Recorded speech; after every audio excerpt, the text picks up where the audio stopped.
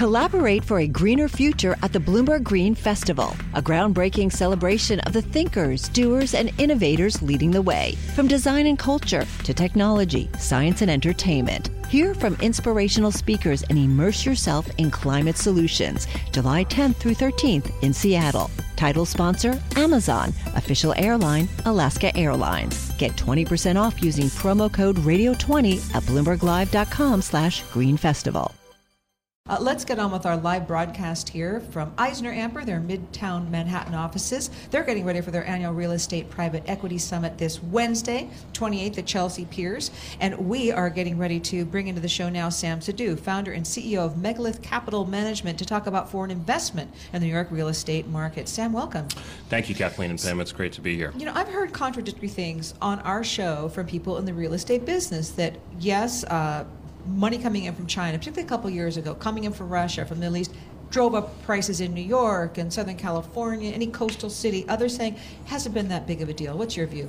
No, it absolutely has been. I think what we first saw in 2013 and 14 was in the luxury condo market. You saw a lot of buyers, firstly driven by Russian, then Chinese, and then broader Asian coming into that market. And what you're seeing now in 2015 and into 16 is the second wave of buyers more in the institutional sales market buying office and residential product. That's definitely propping up the market. And what you hear from the investment sales brokers out there in the market is that, you know, historically you would have a cluster of 5-10 people in the top echelon of a sales process, and now you have only 1 or 2 foreign bidders sort of sitting there propping up the prices. So sellers are meeting their expectations, but the buyer pool has shrunk. The buyer pool has shrunk. What's that done to prices, and do you think that perhaps the buyers ought to expand their range of what they'd like to invest in? Well, New York City real estate is New York City real estate, right? That's the reason that buyers are sort of will always be investing in this safe haven, you know, here in New York. The question about the buyer pool has shrunk, I think, because there has been a recognition that there has been a global, I wouldn't call it a slowdown, but a global correction or a global reversion. New York City has experienced it, and I think that there's less of this euphoria to catch the wave while it's still on the up and up. And I think people are calling the top of the market, and I think that has led to the tier 1 players to kind of come back and sit on the sideline. So broadly speaking, the residential and condo market in New York, how does it look to you? You know, we are currently developing, by way of background, about 1 million square feet of mostly residential condo as well as some rental product in Manhattan and Brooklyn.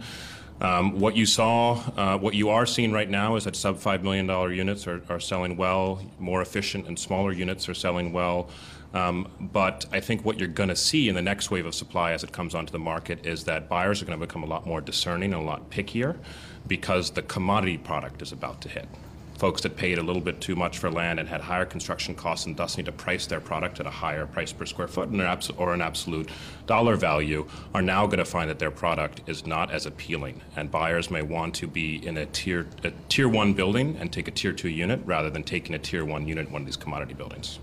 The commodity buildings that you talk about, are we going to see some kind of weeding out? I mean, are some people going to go under?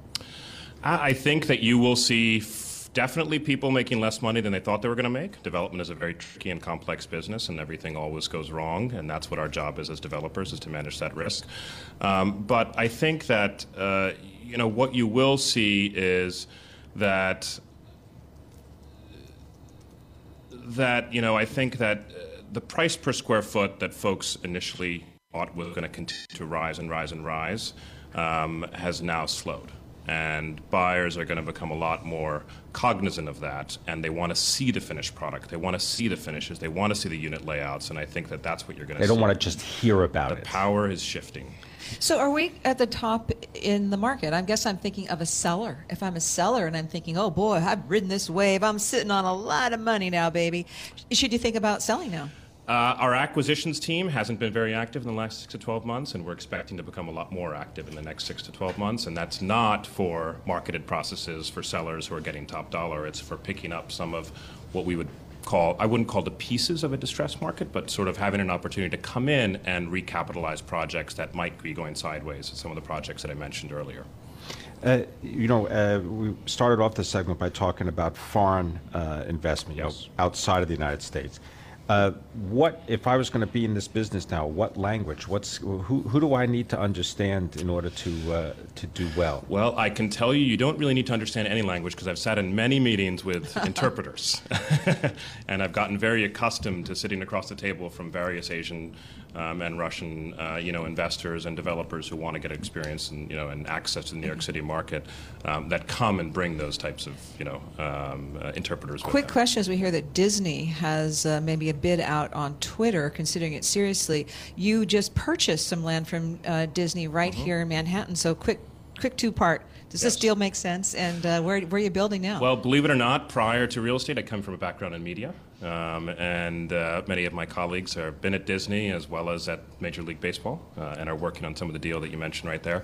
I think it's a very interesting deal, and I think Twitter has lagged in the past couple of years, and it's Instagram and Snapchat and Facebook have really taken over. So I think it's interesting to show, to your earlier point, that Disney is pivoting into sort of the next wave of growth. All right, I think I'm signing up for your Twitter account. Yes, Sam me too. Sidhu is the founder and the chief executive of Megalith Capital Management.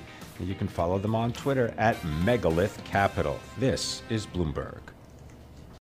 Collaborate for a greener future at the Bloomberg Green Festival, a groundbreaking celebration of the thinkers, doers, and innovators leading the way. From design and culture to technology, science, and entertainment. Hear from inspirational speakers and immerse yourself in climate solutions. July 10th through 13th in Seattle. Title sponsor, Amazon. Official airline, Alaska Airlines. Get 20% off using promo code radio20 at BloombergLive.com/Green Festival.